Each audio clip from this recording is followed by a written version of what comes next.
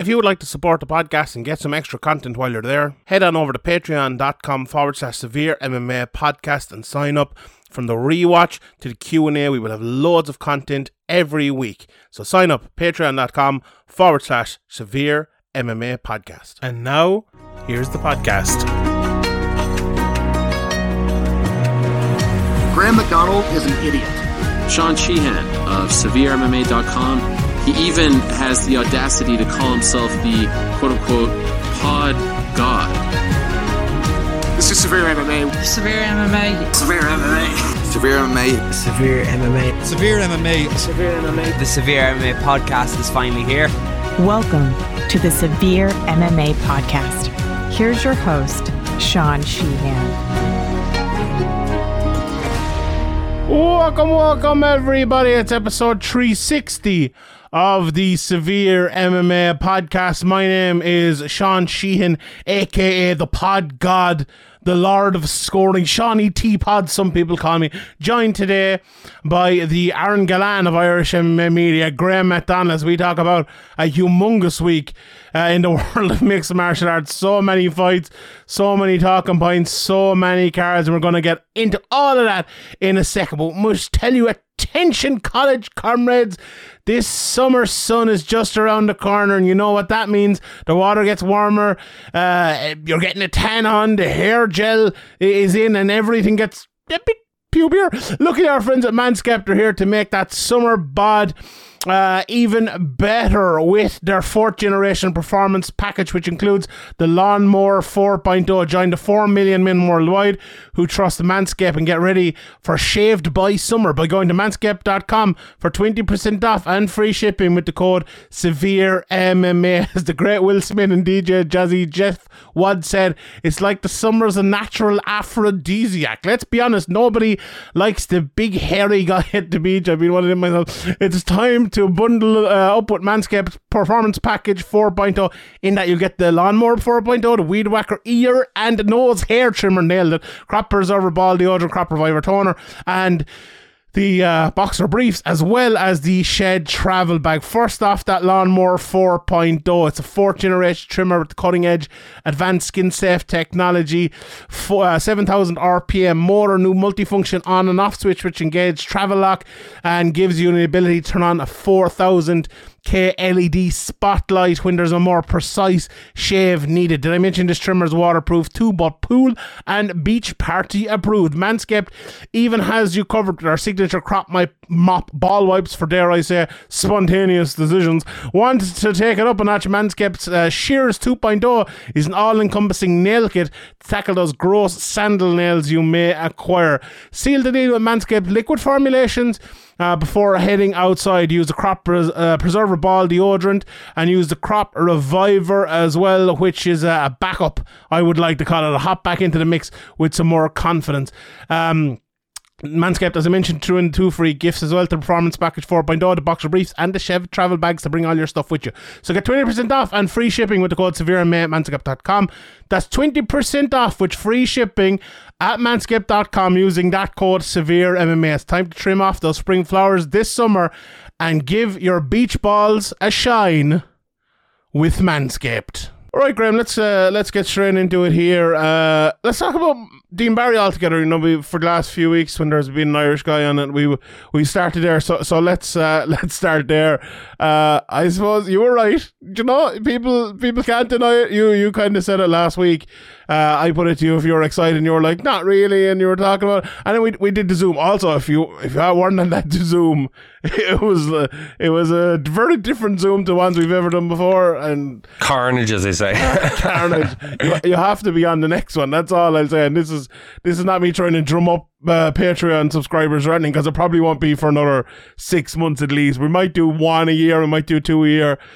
It was absolutely fascinating. It was, as I said, it was very different because Artem turned up and Artem just chose violence on the night and just attacked everyone and went for everyone, and it was hilarious and epic. And I honestly, I felt Dean Barry was there and Mike Jackson was there, and I tried to sway it away as much as I could. And you know, you tried to mischaracterize what I was saying and blame everything on me. And I absolutely He did that. But what more did you expect, Graham? What more? Yeah, I wasn't surprised.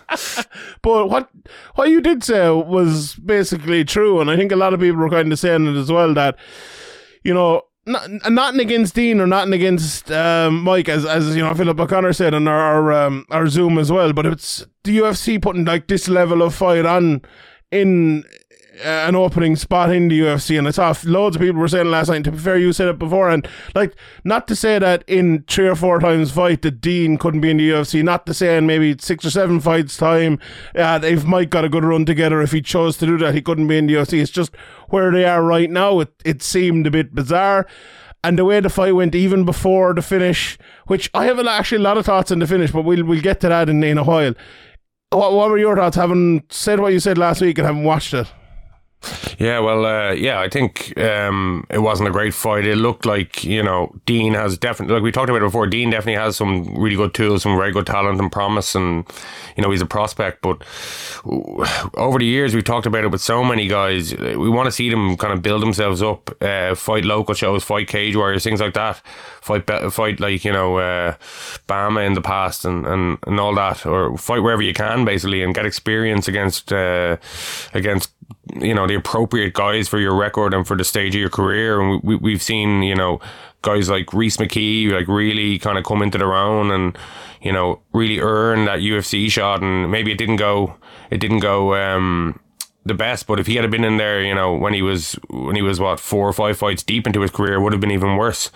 So you know, yeah, as you said, it's just too early for him to be in the UFC, I think.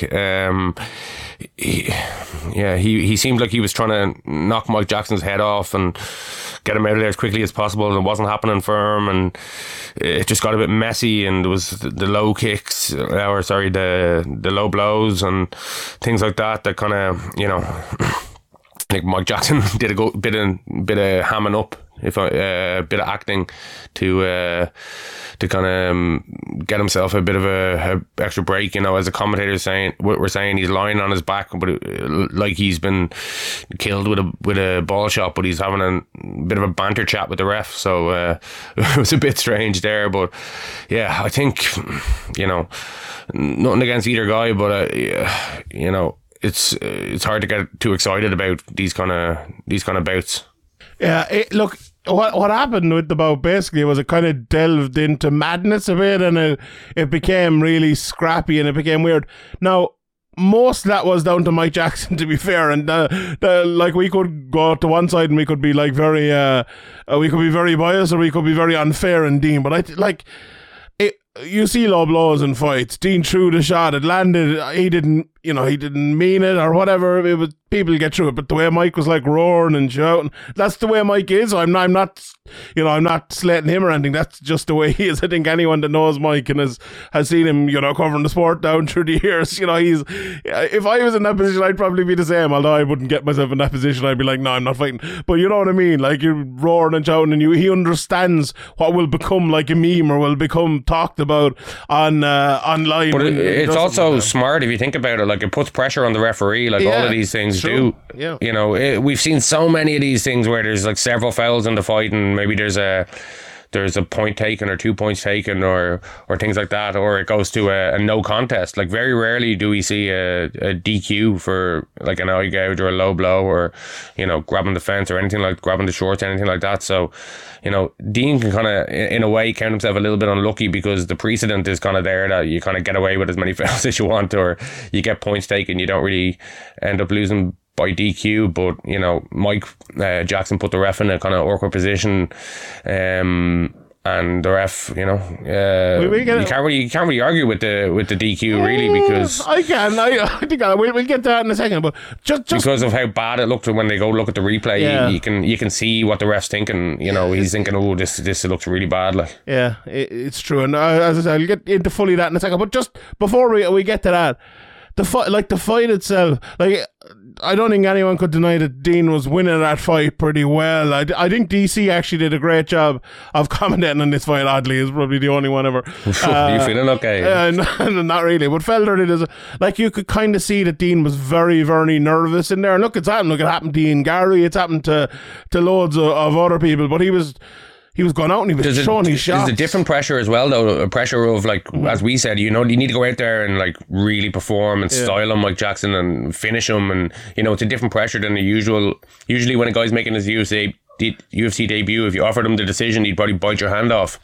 But the decision win, he'd probably bite your hand off. But with Dean Barry, I don't think he would have. I think he's going out there thinking, I need to finish this guy, and maybe that showed a bit in how kind of wild he got at stages. And that turned into the fight becoming, like, not necessarily an even fight, but where Mike Jackson had moments as well. Whereas maybe if Dean had kind of held back, we know he's a very talented striker. If he hadn't gone out and thrown those shots, and maybe overthrown those shots, he could have made it look a little bit easier. Just touch him, kind of frazzle him, and then you can land a big shot when you waited for it to come. But all of that put together made it look a really scrappy fight. It made the people, like you, and I hope I'm not mischaracterizing you, that said, like, this fight probably shouldn't be on the UFC card. It made those people look right, and you can't deny that. And I hope Dean gets another shot, because this was a weird way the way it ended and everything like that. But it wasn't a good performance from him. It was probably actually not a bad performance from Mike Jackson, honestly, because he was a massively underrated or a massively overmatched underdog, I should say here. And everyone's expecting Dean to silence him and knock him out, and when he didn't, it doesn't look great. But look, Dean's in a good camp. Defensively, like, Mike Jackson actually looked, like, way better than we've seen him in the past. So, like, fair play to him. He definitely went out there and performed better than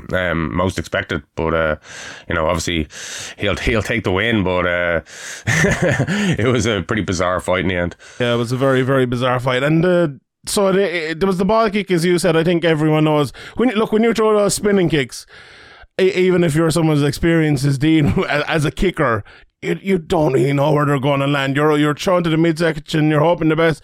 But Dean was kind of saying all week, he's not that much taller than me. He's miles taller. And there's more time. There's more time for your opponent to move as well, and end up in a position where it hits the balls, instead of where maybe he was standing when you started throwing it. Like, if you just throw a normal leg kick or a normal body kick, it's much faster. Like, the time for the opponent to move out of the way is less. And we've seen so many times guys try some kind of spinning kick and it go awry, like it miss completely or go low or hit the ball. So I wouldn't be saying that was dirty or anything like that. Absolutely not. So when the fight finished, it was actually, I think, turning into a Dean Barry fight. He was landing some good shots. Mike did land a counter or two, but Dean was kind of styling on him. I think he was kind of holding him back at one stage as well. Yeah, I think he was holding back, and he strikes a little bit more in terms of he was throwing him with more technique. He was throwing him very, very well and landing him very well. He wasn't overthrowing his shots. And unfortunately, what happened. So the way I saw, like, watching it at the time, you see the fingers go into the eye like that, like we've seen so many times in fights over the last 20 years, and when do you see a disqualification like that for exactly what happened? Like, it's grand, people are always roaring, this should be a disqualification, this should be points taken and all there, and they always roar it, and it's the same as the open scoring crowd as well. And this is not hold on a second now, let me just finish for 1 second, because this is not just an Irish thing as well, because we talked about this only last week or 2 weeks ago, whenever it was, and I feel like I'm pretty consistent. That is, like, when we talk about intention, and for you to decide what is an intentional shot, like, sometimes you see there was the Cyborg fight. It was the Cyborg fight last night. The Arlene Blinko was down. Jason Herzog said, she's down, right in front of Cyborg, and Cyborg threw the knee and hit her in the head anyway. Like, you cannot deny that that's an intentional foul. And if that ended the fight, it should be a DQ, right? That to me is an intentional foul. Or if you take a point. Now, what happened here was Tyone said it to Dean. I don't know, did he take a point? I'm not sure if he took a point or not, but he said, you knew what you were doing there or whatever. Like, Dean did not know what he was doing there. It looked really bad. It was absolutely bad. Could you take a point for the effect it had if it kept going?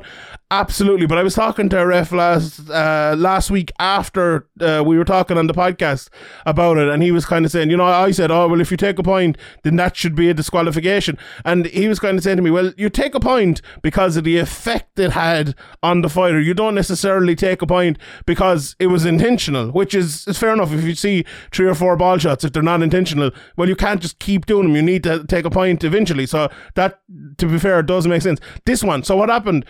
Dean was pushing Mike back for maybe 30 seconds, landing loads of strikes, throwing back. Mike landed 1 or 2 himself. Dean got Mike in kind of like a half Muay Thai clinch and was landing 1 knee at one stage and then was like throwing a couple of uppercuts. Mike did well. He kind of got out of it and he moved his head off to the right and was running like towards the cage to get away from Dean. Very smart way of defending. But as he did, Dean's hand was still behind his head, so Mike pulled out his head from where it had been. Dean's hand was still in that, catching onto the back of the head kind of way. He saw Mike moving and decided to push off as he was doing it, as anyone probably would. And as he pushed off, the hand was still kind of turned and ended up pushing his fingers into Mike's eyes. Very unfortunately for both guys, obviously. There was no way in hell he meant that. There was absolutely no intention from Dean Barry to poke Mike Jackson in the eyes. It wasn't one of these ones where it's a fight in the middle of the cage and one guy is jabbing with his fingers fucking straight open, as we see so often, which, in my opinion, if you've been warned for that and if you do it again, it should be a disqualification as well, because it's in the rule book that you can't strike or you can't walk around with your fingers out. You have to have them up or in a fist. This was not that. This was in a scramble against the cage where Dean Barry had him in a clinch, and it turned within half a second to Mike getting out of the clinch and Dean pushing off. This was in no way, shape or form. And I don't care if he's Irish, English, American, fucking Japanese. If this had happened the same way, I would say the exact same thing the same way. This was never intentional. This was only given as a disqualification because of the position Chris Taioni put himself in, which is fair enough, like last week, and I can understand it because of that and because of the criticism last week. But it's also only happening because of what happened last week. If this exact same thing had happened 3 weeks ago, and we hadn't seen what we saw last week with all those cards, this would have been a no contest without a shadow of a doubt, I think. How did you see it? Yeah. I think it's hard to argue with it when you look at when the ref goes to look at the slow motion replay and it's super slow mo, zoomed in, it looks really bad. But I kind of said earlier it's hard to argue with it, but I suppose the law is written, the rules are written that it has to be an intentional. In my opinion, it should be written as egregious more than anything, because judging intention is just, impossible. Like, really, at the end of the day, you can kind of make estimates and guesstimates or whatever, but, it should just be the kind of severity or the egregiousness of it. But, I suppose I have to kind of backtrack on what I said earlier, and within the rules of it having to be intentional to be a DQ, I don't actually think it was intentional, so it probably should have been a no contest. But I can understand why, and another thing is, it's in the apex, there's not that many people there. Daniel Cormier is roaring and shouting like, that's intentional, that's terrible, that's disgusting, whatever he's shouting, and he's like, that has to be a DQ, but the ref won't have the balls and all this stuff, basically was what he was saying, roaring and shouting this while all this is going on in a kind of quiet arena. So yeah, that could have easily played a part on the ref feeling like I've been criticised before, as you mentioned, and now I have Daniel Cormier basically calling me a pussy if I don't fucking, saying I have no balls if I don't make this a DQ. I don't know how much that played into it as well, but I suppose you're right. In the rules, it has to be intentional, and it was ruled intentional, and I actually don't think it was intentional. With these super slow remote replays, and you can kind of make it seem like it happened for longer than it was, and it definitely was a bad eye poke, don't get me wrong, but I think, I agree with you that I don't think it actually was intentional. Yeah, and I you make a good point about Cormier, and I actually hadn't thought of that, but it's right. There seems to be this movement recently of people who, don't really care about the sport, but are suddenly making up their own rules, thinking the way the sport should be governed, and everyone is kind of... Yeah, that's how I was kind of thinking there before I kind of backtracked. Exactly. And, it's easy to do. I do it myself sometimes. I'm sure I do it as well. And, I have a chat with a referee or a judge or whatever it might be, and they kind of talk me down a little bit. And, we need that every so often. But, yeah, I don't know. I really think Taioni was moved by what happened last week. Maybe there was a fucking memo sent out. Maybe they had some training or whatever. and they said give more DQs or something like. But I don't know. It still doesn't make this right. It's still, and you know, everyone hates a no contest because it's weird, you know, and everyone wants this, well, not everyone, but a lot of people want this rule to be different. They want more disqualifications, and they want, you know, people are always talking about like, oh, it's like and it's stupid, and I'll explain why it's stupid, right? People are always saying like, oh, if you go in American football and you cause a foul, or soccer, if it's you know, if Sadio Mane is running through and fucking, you know, Gabriel Jesus accidentally trips him over, it's a foul whether it's an accident or not an accident, right? Which is fair enough. That's the same in any other sport. This is a sport where you're trying to hurt people. This is a sport where you're punching people in the face, and that's the point of the job. And kicking people, that's the point of the job. If you kick someone in soccer, that's a foul every time because you're kicking them. If you kick someone in MMA, it's not a fucking foul because kicking people is part of the fucking sport. And if one of them goes slightly wrong, okay, it's a foul, but should you take points? Like, is it an egregious foul? Is it like... I think people need to realise what they're fucking watching. We're not watching NFL. We're not watching soccer. It's mixed martial arts here, and sometimes a thing can go like a little bit wrong. That doesn't mean someone's trying to fucking poke someone's eye out or trying to kick them in the balls or whatever. Now, sometimes there are as well, and we've talked about them before. Sometimes people do go over things, but the vast majority of times, it's not. And I think people are getting way overboard. Say, oh, this should be a disqualification. And while on the same breath saying, oh, fighters, you know, we need to respect fighters more. Like, what? And it's not just because it's Dean Barry, but I've argued for this for a long time. I point deductions are something I'm not necessarily against, but I think we need to find a different solution because I don't think point deductions work.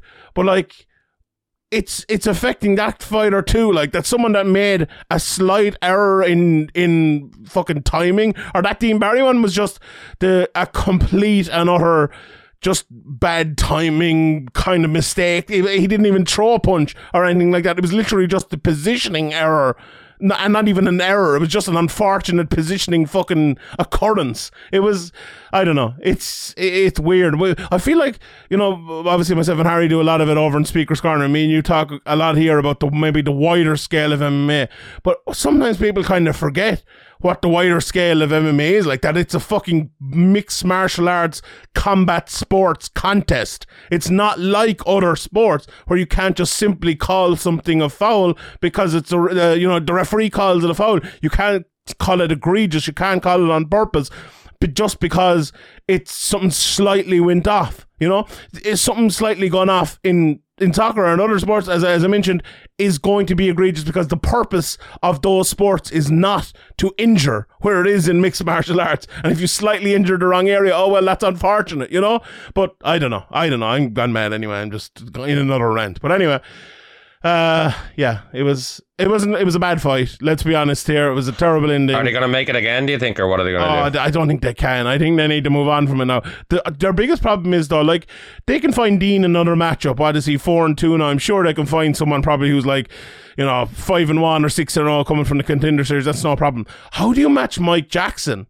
A guy who's 1-1 and 1 no contest, like, that's going to be tough. So maybe because of that, maybe they match him up with Dean again. Like, if he loses, he's out. If he wins, at least then he's fucking 2-1, and he probably should be 3-1, you know, because the drugs test took him away for CM Punk. Was only a bit of weed, like. So yeah, I think they probably will try to make it again, although I think they shouldn't. But I don't know. What do you think? I don't know. Like they really wanted to make this matchup, you know. They really wanted to kind of put it together. They waited, and it didn't work out like they wanted. Are they gonna, you know? The problem is, as you said, where's Mike Jackson going to go next if it's not a rematch? So I think there's enough kind of controversy and enough kind of talk around it that they can make it again. But, you know, for Dean Barry, does he want to fight Mike Jackson again? Does he want to? Like I said, I'm sure he'd much prefer to go in there against that 5-1, 6-0 Contender Series guy that you're talking about, like, you know, type. So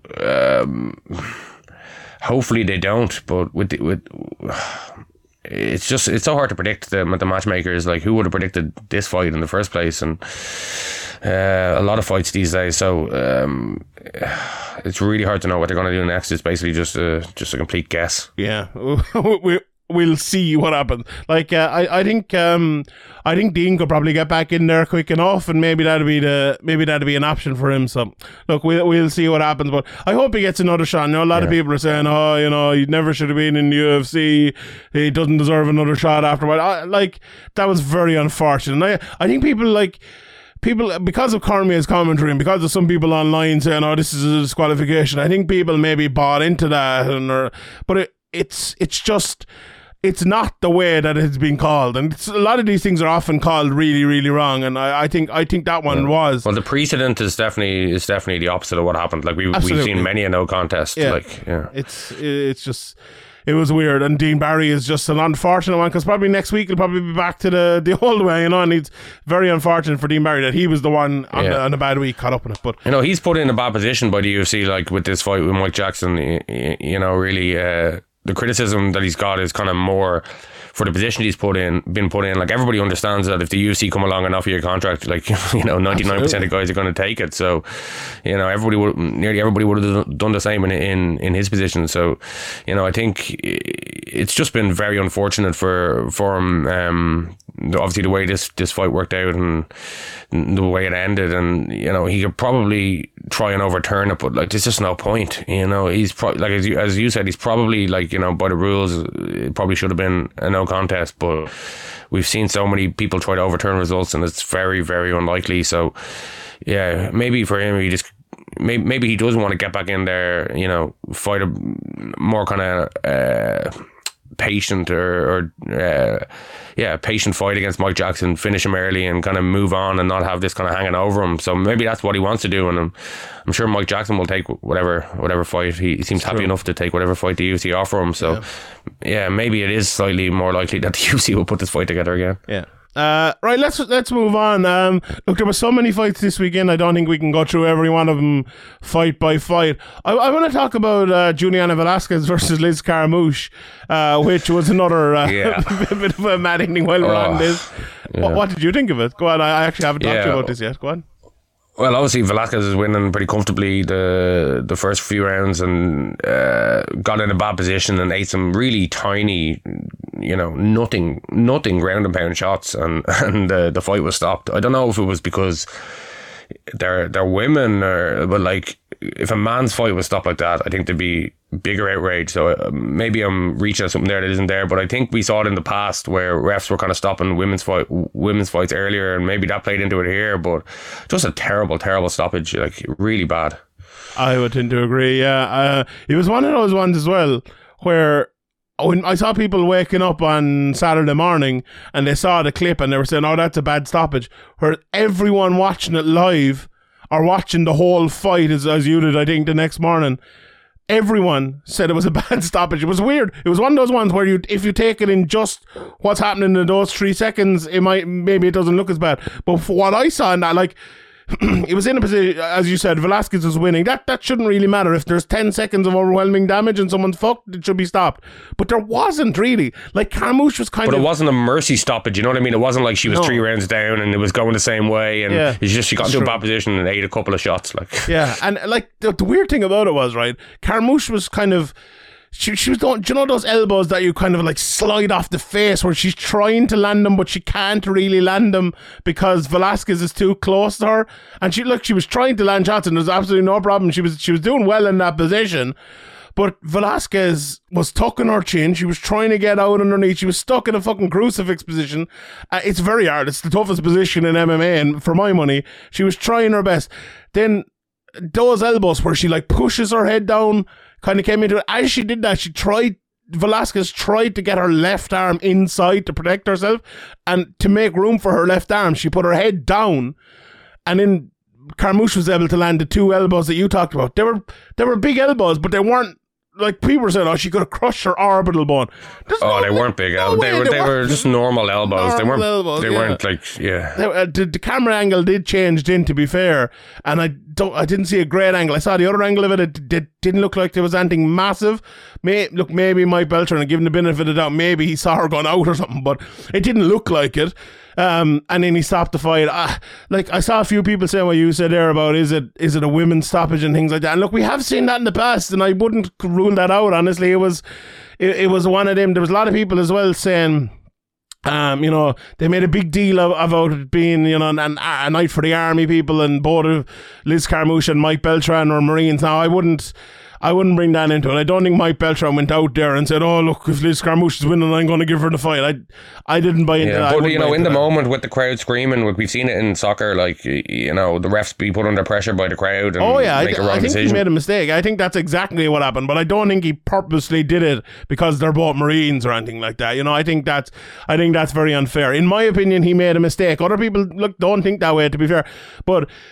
You're in a world title fight as well, and it's not as if, as you said, it's not overwhelming damage. It's not damage that was to someone who had been beaten down for 3.5 rounds or whatever it was. This was someone who was basically taking their first shots of the fight.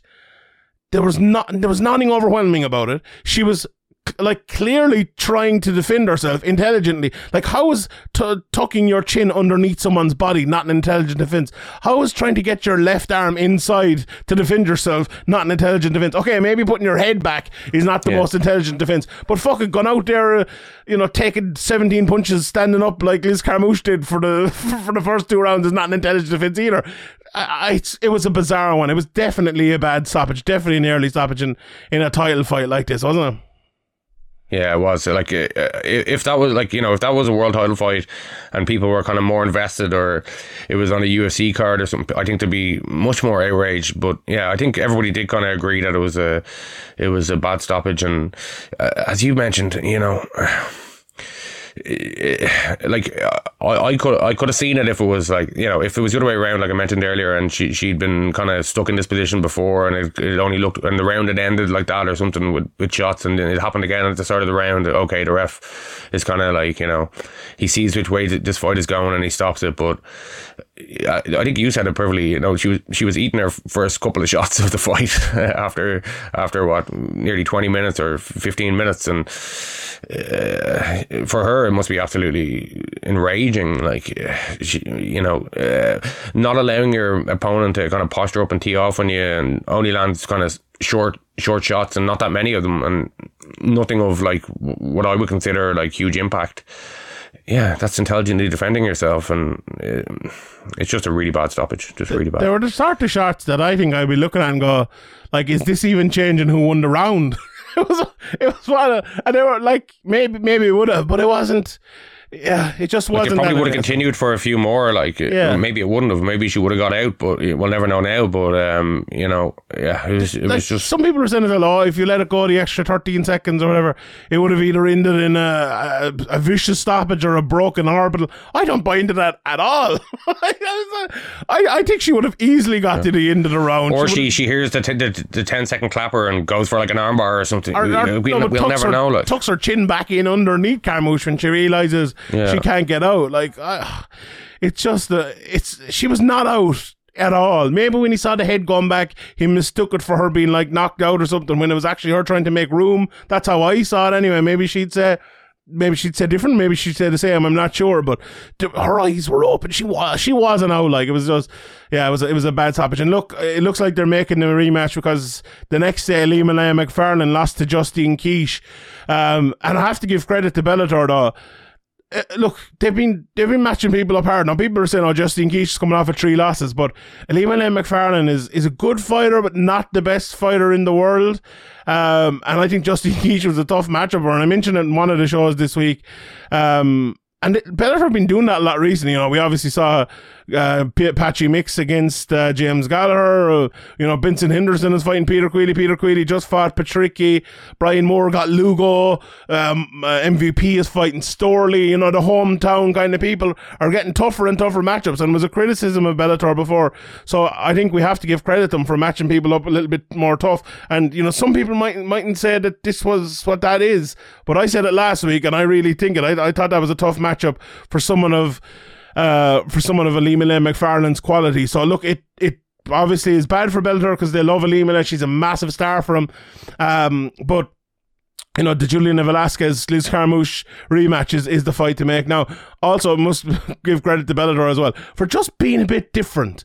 You know, they had the Hawaiian shirts on. They had that unbelievable walkout for Lima McFarlane where they had like all the Hawaiian singers and drummers and everything like that.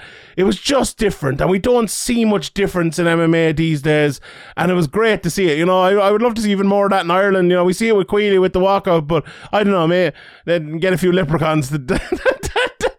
Oh God, please don't. I don't know. Well, did you like that though? I know, like the shorts and stuff they're a bit tacky at times, but I as a once off or something. But if they're doing it regularly, it just becomes yeah. It is once off though. Like they've been there. Was their third time, and you know, really twice because they did 2 events together here. But like I was actually thinking to myself, and I did a bit on Sherdog about this as well. But like I went back this week and I watched a fight on Fight Island. I can't remember who it was. And I didn't realise it was a fight on Fight Island. And one of the first Fight Island events until like I went to Sherdog or went to Wikipedia or whatever and saw where it was on. Like you wouldn't have known that it was Fight Island unless you like looked it up. And you will never go back and watch Liz Carmouche versus Juliana Velasquez, this fight, and not know that it was in Hawaii. You know, you can see the judges there in their Hawaiian suits. You could see Josh Thompson. You could see John McCarthy and all the lads in their Hawaiian things. You can see, you know, if you go back and watch the Elimile fight, you'll always know this was that fight where they had the unreal walkout. This was the fight in Hawaii. This was the unreal atmosphere. And that to me is brilliant. Every UFC fight is the fucking same. Like the only thing that's different is commentary. Like I hear, oh, it's Brian Stann, brilliant, you know? Or Daniel Cormier, let's mute that. You know, it's so samey, it's almost obnoxious at how samey it is, and I'm glad they did this, and I'm glad they did something different. So fair fucks to Bellator. You know, people give out about Bellator enough, and we give out about Bellator. I think they deserve credit for doing something different. And people as in Sean Sheehan. Sean Sheehan. I give out about everything though. Like imagine waking up trying to be Sean Sheehan every day. Fuck's sake. But Bellator put on the card of the week and Bellator 279. Let me quickly run through Bellator 278. Oh my god, we have to talk about this Weber Almeida fight. One of the most outrageous things I have ever seen in mixed martial arts. So Weber Almeida threw an inside leg kick at Fabricio Franco, hit him, I would say, halfway up the inside of his leg. Franco went down and said, oh, he kicked me in the balls. Oh no, he kicked me in the balls. And he kept playing it up, and then the referee I think it was Jason Herzog was the second referee outside. He looked at the replay and he told the referee in there, he was like, no, he hit him in the leg, he clearly didn't hit him in the balls. And then the ref was going up to Franco, was like, okay, you need to continue, do you want to continue? He's like, oh, my balls, buy him on my balls. And then the referee, leg kick TKO. The referee was like, if you don't get up now and fight on, it's going to be a loss. And he's like, I can't, my balls. And then the referee's like, grand, and just finished it by TKO. Like, maybe he hurt his leg. It didn't look like he hurt his leg. He was holding his balls. I don't know if he was saying my balls or not. Yeah. I just added in that. He could be very, very kind of on his side and say maybe like his ball got stuck under his cup or something. But yeah, I know. Like, but like I don't know. Like it looked really bad. It looked like terrible acting, and you know. It's good that they had the ref cage side to look at it and, you know, not let somebody get away with that. We've seen in the past, you know, people, I believe Josh Koscheck faked something. I can't remember. My memory's terrible. But we've seen people kind of win with faking stuff. So it looked to me like he completely faked it. But there's no doubt in this one. There's no doubt. Yeah, I think like, you know, if you look at that replay, you know, the ref has no option but to rule that as legal, and if he's not going to continue, then yeah, TKO, leg kick. Indeed. Oh, I definitely got this one right. There's no shadow of a doubt about this one. It was very funny though. I enjoyed it. It was funny, and fair play to Weber Almeida, who's a good prospect coming through. There's a very good comeback for Blake Perry. He beat Mackay Cooper, who's the brother of Ray Cooper III. He was winning that fight, and unfortunately got taken and beaten there. Grant Neal put on a good performance, moved to 7-1 against Christian Edwards. Danny Sabatella, this is a name people I think need to listen to and hear about. He's an unbelievable wrestler. He fucks and blinds all over the place. He beat Jarnell Lugo, dominated him on the ground. Enrique Barzola. Yeah. So that's Brett Johns and Lugo in his last 2 fights. Like, there's some very good wins there, you know, in different styles as well, like showing that he can do it all, really. Yeah, and he's the hair dyed, and he's gone into the tournament now, and he's fighting who's he fighting? Higo, I think. That's a tough matchup for Higo with that ability to wrestle. It's tough. It's going to be tough for anyone, and it's that tournament is brilliant. Like, I know they lost obviously Gallagher and they lost Sergio Pettis, probably the 2 biggest stars in the tournament, but still the quality is unbelievable. Enrique Barzola as well. This guy he's 18-5, and this guy's one of the best fighters in the world, honestly. He's really, really, really, really good. And I can't believe the UFC let him go, and he's doing great things in Bellator, and I'm a big fan of Enrique Barzola. He's just what you want as a fighter. He beat Mikhailov last night. He beat Darian Caldwell before that. Like, if you look at his losses recently, he lost to Ivalov and Aguilar, 2 good guys, but he's beaten Christian Benitez. Draw as well. Like, you can kind of understand with his previous 4 fights why the UFC cut him, but he was on a good run before that in the UFC. So it was probably a bit harsh to cut him, but he does look much improved. As I said about Lugo, or about sorry, not Lugo, Sabatello. Yeah. His last two wins are big wins and different styles, and if he continues the way he's looking recently, he looks to have put it all together, and I think he's maybe the dark the UFC will come back for him, or maybe dark horse in that tournament. Maybe he can sneak into the final, and then you never know what happens. $1 million would be nice, wouldn't it? It'd be tasty, like, so fair play to him. We talked about the main event, Carmouche and Velasquez. As we both kind of mentioned, Velasquez was just running the fight. Yeah. Carmouche was trying her best, to be fair. But look, it's whatever way it ended. It's great for Liz Carmouche. I think everyone was happy. She did nothing wrong. She did nothing wrong. Like, I think people were mentioning on Twitter and stuff. She was in the first kind of female main event against Ronda Rousey in the UFC, and obviously lost out there when Ronda Rousey bit her, so bit her way out of a rear naked choke. She did. And ended up winning. So sometimes you get a bit of luck, and sometimes you don't, and fair play to her. It was 9 years coming, wasn't it, Greg, when she got it back eventually. Fair play to her, yeah. But as I said, look, they'll do the rematch, and it'll be great. So commiserations obviously to Velasquez, but Carmouche, if anyone deserves a bit of luck, I think it's her. She's had a tough enough life, and I remember when she had that fight, she went and bought a sofa for her house because she didn't have one, and for someone to come from that 9 years later to be still here at the top of the game when Ronda Rousey's kind of long gone, fair play to her, fair fucks to her for holding in there, and 38 years of age.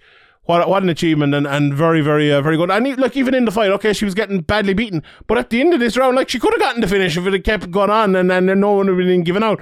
She stayed in there. She refused to give up, and she was getting beaten, but she wasn't overwhelmed, and she wasn't looking like maybe she was getting finished or anything like that. She did a good job, so fair play to Liz Carmouche. But Velasquez, I really like Velasquez. I think she's a fantastic fighter, and I'm looking forward to the rematch. We'll see how it goes. Then Bellator 279, didn't catch most. Jumping all over the place. Yeah, well, we might as well. Lance Gibson Jr. won on the opening fight. I didn't manage to see most of the prelims because the UFC was on. Coyote Yamauchi got an armbar. So fair play to him. Jiu-jitsu is king, as you always say. Jiu-jitsu, Sean, as is proven this weekend. It was a great night. Do you know what though? I led Jiu-Jitsu's downfall, but I also predicted its comeback about 6 months ago. To be fair. So Jiu-Jitsu coming back was predicted by me. I am absolutely and utterly, as always, correct. So, but a great win here for Yamauchi. I watched a bit of Cocelli on the way into this fight, and he's a pretty good fighter. So that's a good win, I think, for Yamauchi, and he'll be moving on at 170 to bigger and better things, I think. Yancy Medeiros and Emmanuel Sanchez put on a very good scrap. Medeiros ended up winning. I know we were talking about it last week, and I was a little bit surprised maybe to see him winning, but it was a good fight and a good win for Yancy. Yeah, I thought it'd probably go to a decision, but I thought he'd be on the wrong end of it. Yeah, a big win for him. Fair play to him. You know, Manuel Sanchez is maybe another guy that's kind of like Yancy Medeiros, where sometimes he turns up and he looks great, and sometimes he turns up and he doesn't. So, but maybe that's being a bit harsh to Yancy. You know, he did put on a pretty good performance. You know, as you said, a bit unexpected, but we've seen him kind of do it before, so maybe we shouldn't have been that surprised. Yeah, some people, I think the time out of the cage really hurts him, but Yancy, it seems like maybe it doesn't. So, you know, fair play to him. It depends what you do with it, I suppose. If you're out drinking and out partying, it's probably not going to help you. But if you're in the gym improving, then it didn't stop Nate Diaz, did it? It didn't stop him. Fair play to him. But anyway, Patchy Mix and Horiguchi. What an upset here! What a fight! And fair play to Patchy Mix, you know, moves to 16-1. It was one of those fights. It was very close. I think some people had a 3-2 Horiguchi, some people had a 3-2 Mix, some people had a 10-8 in the first round for Mix. I had a 3-2 to Mix. 1-3-5, was it? Yeah, I think so. Yeah. And definitely 1-5 anyway. I can't remember around the middle. I was watching like 6 o'clock in the morning, but it was. Look, Mitch Mix won with his size, really, I think, and he won with his wrestling and his jiu-jitsu, and when he got to that point, Horiguchi really kind of couldn't deal with it. He was trying his best to fight on the outside, and he was being loose and elusive and everything, and when he was able to do that, he did it very well, but it only took 1 second for kind of Mix to catch him and take him to the ground. On the 10-8, I didn't think it was a 10-8 in the first. I didn't think there was overwhelming damage, which there needs to be today. It probably would have been a 10-8, 8 or 9 months ago. But yeah, overall, I think the right guy won. You had it for Mix as well. You were saying, did you? What you think of the fight overall? It was an interesting one, wasn't it? Yeah, it wasn't one you're going to go back and watch probably ever again. But it was kind of on a knife edge. You know, the third round, like, you could probably give that to Horiguchi. Like, you go back and watch it and probably make a case for it anyway. That but was close, yeah. At the time, I gave it to Mix, which would have won him the fight. But you know, if it had went the other way, like when the scorecards are being read out and it was 48-47 unanimous. Usually when it's a unanimous decision, you kind of know who it's going to be. But with this one, yeah, it could have went either way, and yeah, it wasn't the most exciting fight and a bit of a frustrating fight for Horiguchi. But you know, Mix did what he had to do and got a really good win over, like, you know, a really good guy who's fought fought the best of the best. So it's the streak Patchy Mix is on and how he's looking, you know, he looks a real great prospect. And he obviously made weight again. He missed weight for the fight. More than a prospect now, I suppose. He's kind of arrived now. Definitely, yeah, 100%. Like when you beat Horiguchi, you have arrived. You know, there's no doubt about it. Look, Horiguchi, I think, the story of this fight mostly was kind of how outsized Horiguchi was. And the problem with that is Bellator don't have a 125 pound division, so he's put in there. And I know he's been fighting at 135 as well over and risen, but I don't think he's big enough for the 135 pound division, especially when there's guys like Patchy Mix there. But nevertheless, you know, he's a good fighter. He's been a champion there before, and Mix did what he needed to do and took him out. So a good performance there. And this tournament is really good.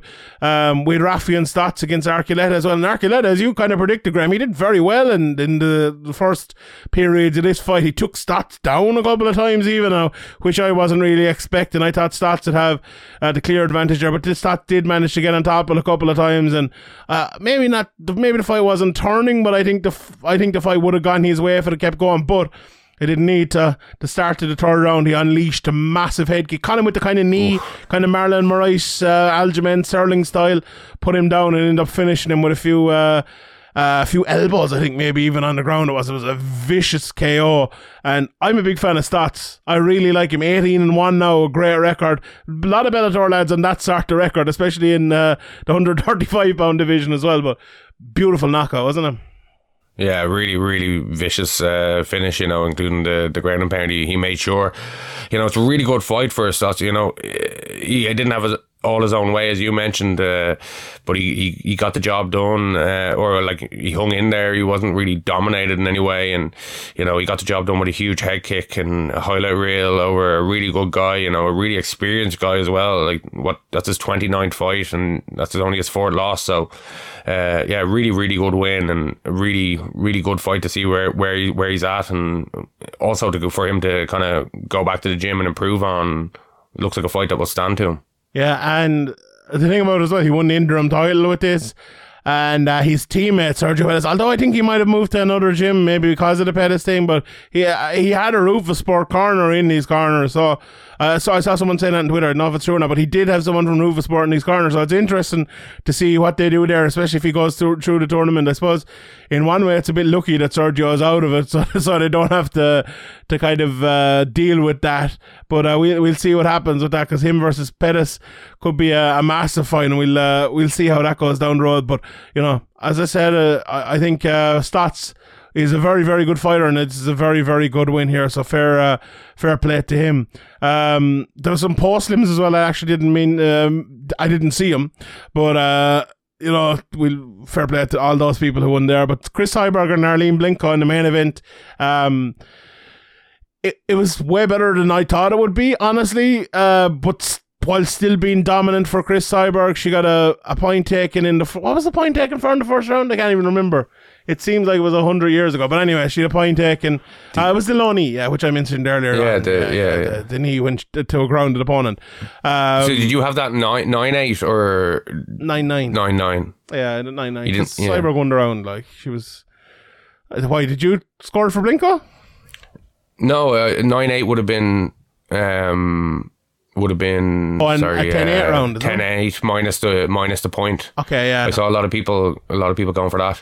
I think probably verging on a 10-8, but either way, Cyborg won every round, I think, pretty comfortably. Obviously, maybe she could have finished the fight if she hadn't, gotten a bit wild or a bit of a stupid moment in the first round that got her the point taken. But it was a dominant performance. I thought she'd finish the fight, and it looked like it was going to go that way in the first round, but for Cyborg, I don't know.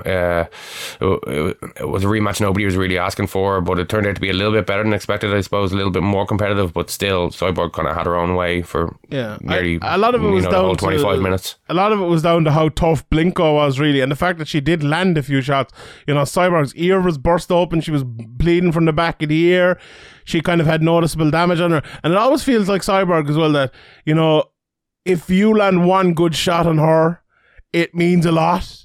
I'd feel like she's not used to maybe taking shots because she's the hammer so much, and she's very rarely the nail. And when she does take shots, she's almost like, oh, what happened here, kind of, and she kind of gets shocked by it. Like, she got knocked down but off balance twice in this fight, and she kind of, the way she reacted to it was a bit weird both times, but she was never in any grave danger or anything like that. Blinko, like, she landed an elbow at the end of one of the rounds, and I do think it stunned Cyborg a little bit, but it was maybe a good time for Cyborg, the fact it came right at the end of a round. But look, Blinko didn't win any of the rounds. I think it was the second round I had a 10-8.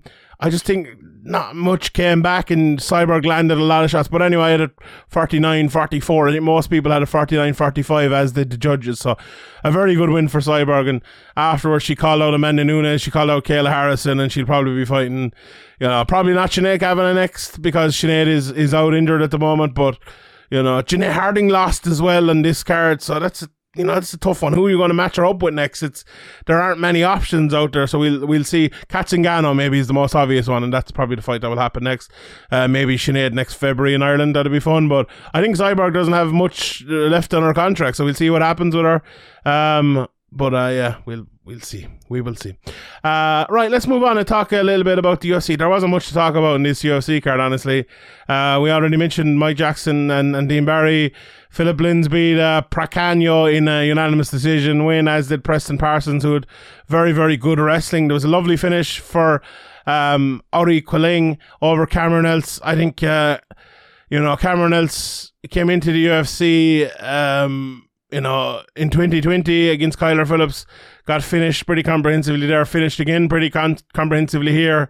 I wouldn't be surprised if that was his last UFC fight, honestly, especially, coming into the UFC, having beaten a guy who's 3-14, 0-1, 4-0, 0-0, 1-1. Not exactly, not exactly setting the world alight in terms of who he'd beaten before. But he has that win that everyone talks about against Paddy Pimblett back in 2013, which seems like a lifetime ago, and he's beaten Dylan Tuke as well. So he is no mug, but he's another guy that probably probably didn't deserve his spot in the UFC at the moment, but I hope he gets another opportunity, because it's great to see people from this side of the world getting it there. Maybe he'll get one on the London card, but it'll be a big fight for him. But Auri Kuling is a very good prospect, I think, and it's interesting to see where he goes. Although he's fucking 31 fights or something like that. Anyway, Tyson Pedro, I gave it as my bet of the week, my flyer of the week over Sherdog, first round KO, and that's exactly what he got. He put on the sort of performance that I think people were expecting from Dean Barry, maybe. He was very, very patient, looking for the shot, wasn't forcing it, wasn't trying to land that big shot all the time, landed some lovely leg kicks, and when the big shot came, he took it and he finished Villanueva, who was a massively outmatched opponent. I've always been a fan of Tyson Pedro. I like him a lot. Yeah, he's had his issues down through the years, and he's had massive injury issues as well, but as a fighter, he's a very good athlete as well, and I'm looking forward to seeing where he goes next. So a very good win for Tyson Pedro there. He kind of referenced in the post-fight interview how kind of hard it had been with the injuries, and said he was really proud of himself to come back and stuff. So he's obviously gone through some hard times, but he looked in great shape. He looked sharp, and he got a really nice finish, leg kicks and uppercut finishes. Absolutely, perfect Fantastic performance and perfect comeback for Tyson. Indeed. Sergey Kandozov got a nice KO then against Dwight Grant. Barrialt and Jordan both got guillotine finishes. Lovely one-arm guillotine from Jordan against Lando Venata. Well, it actually wasn't. Was it not? He finished it with it locked. Yeah. Oh, did he? With 2 hands. Oh, yeah, okay. Yeah, the commentators kind of shouted that it was one arm, but it actually wasn't. Okay. Then Claudio Puelles got the unorthodox knee bar, according to Brendan Fitzgerald. Like, what? A knee bar is unorthodox? What are you talking about? But it was pretty slick though, and pretty sharp. Lovely, transition. Yeah, fantastic. Jiu-Jitsu came back as predicted by me. It was brilliant. Knee bar, but it was lovely. Macy Barber as well got a good win.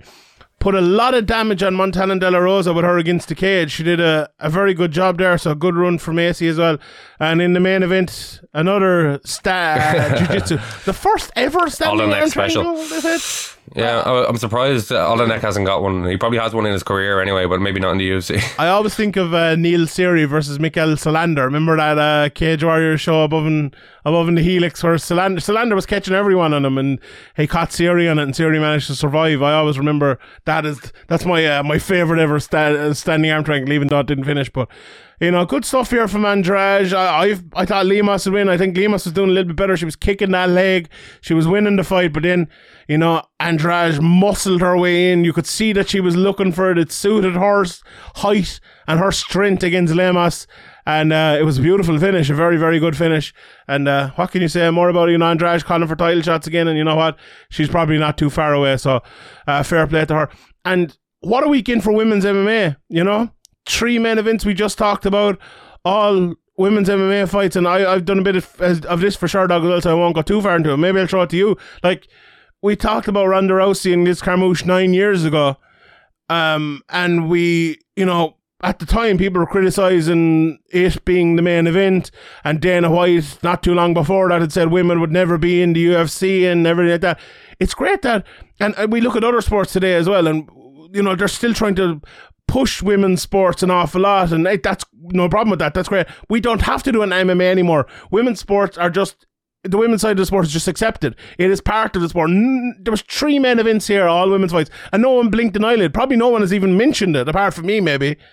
And that's great. It's brilliant that we just see men and women as equals in the sport, and it's not like other sports where it's a completely different side of the sport, It's I think MMA and the UFC definitely deserve some credit for kind of being ahead of the curve, and you see in soccer and Sky Sports News over here and stuff like that, they're trying to kind of push women's sports in the last couple of years, only the last 2 or 3 years, and in boxing we've seen more kind of promotion of the women and things like that, and kind of being treated as the same as the males. And I think the UFC definitely, maybe I'm wrong here, maybe there's other sports, but from the sports I follow anyway, they seem to have kind of led the way in normalising it, normalizing the women as, you know, worthy headliners or, you know, worthy of a spot. And as you said, nobody's blinking an eyelid now because it's become so normal. And yeah, Dana White's definitely in the past, you know, he said about, I think TMZ asked him, well, when are the women going to fight in the UFC? And he said never.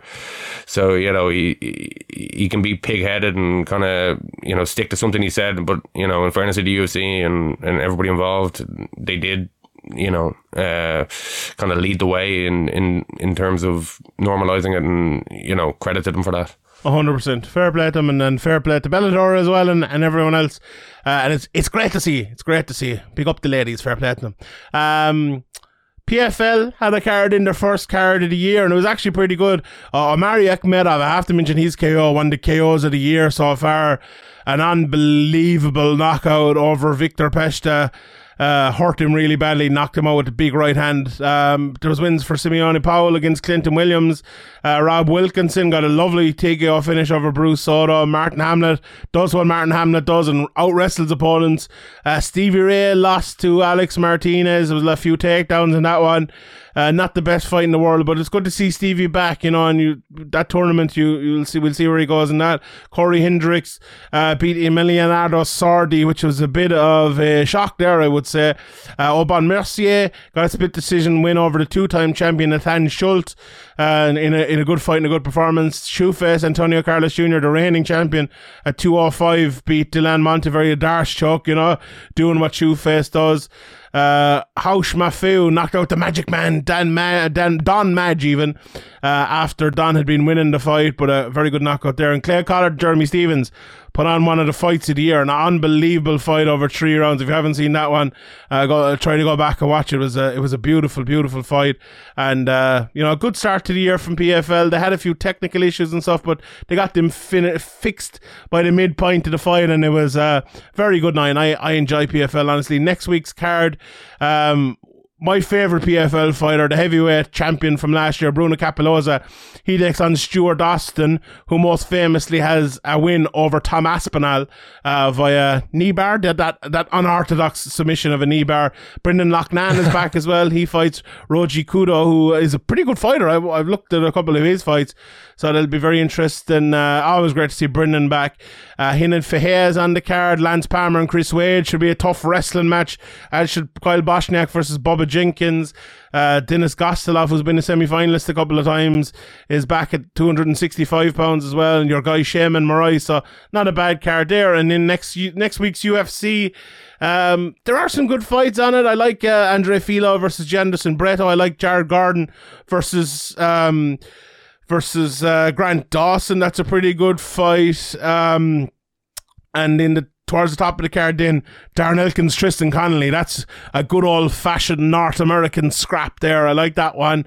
Jake Collier, Arlovsky, probably going to be another decision win for Arlovsky. In the main event, Rob Font against Marlon Vera. I have a full preview coming out on Sherdog on this with my guy Spencer, but what do you think of that main event, Graham? I just think Rob Font is going to be a level above Marlon Vera. What do you think? Yeah, I was looking at the odds, and it looks like a pick 'em fight on the odds, but I was thinking the same. I think Rob Font, you know, that could be, you know, I'm not giving any betting advice or anything, but personally I might be putting a little wager on Rob Font. Yeah, I think it's I don't think it's as close as the betting odds are talking about. But anyway, we will leave that there, and we look forward to those fights next week, and we'll have the full preview on Thursday night as always with Ian O'Neill and friends. So yeah, before we go as well, Reece McKee, Graham, fighting for the welterweight title at Cage Warriors Belfast against Justin Burlinson. That's a great fight. That is a great fight. I'm really looking forward to that one. It's good for Reece, isn't it? Because obviously he came back, he won that fight against Alexei Mantekivi, which is a better win now looking after what Alexei has done since then. But, you know, Reece coming out of the UFC obviously had a very, very tough time there, getting back to winning ways here last time out, and now fighting for the Cage Warriors title.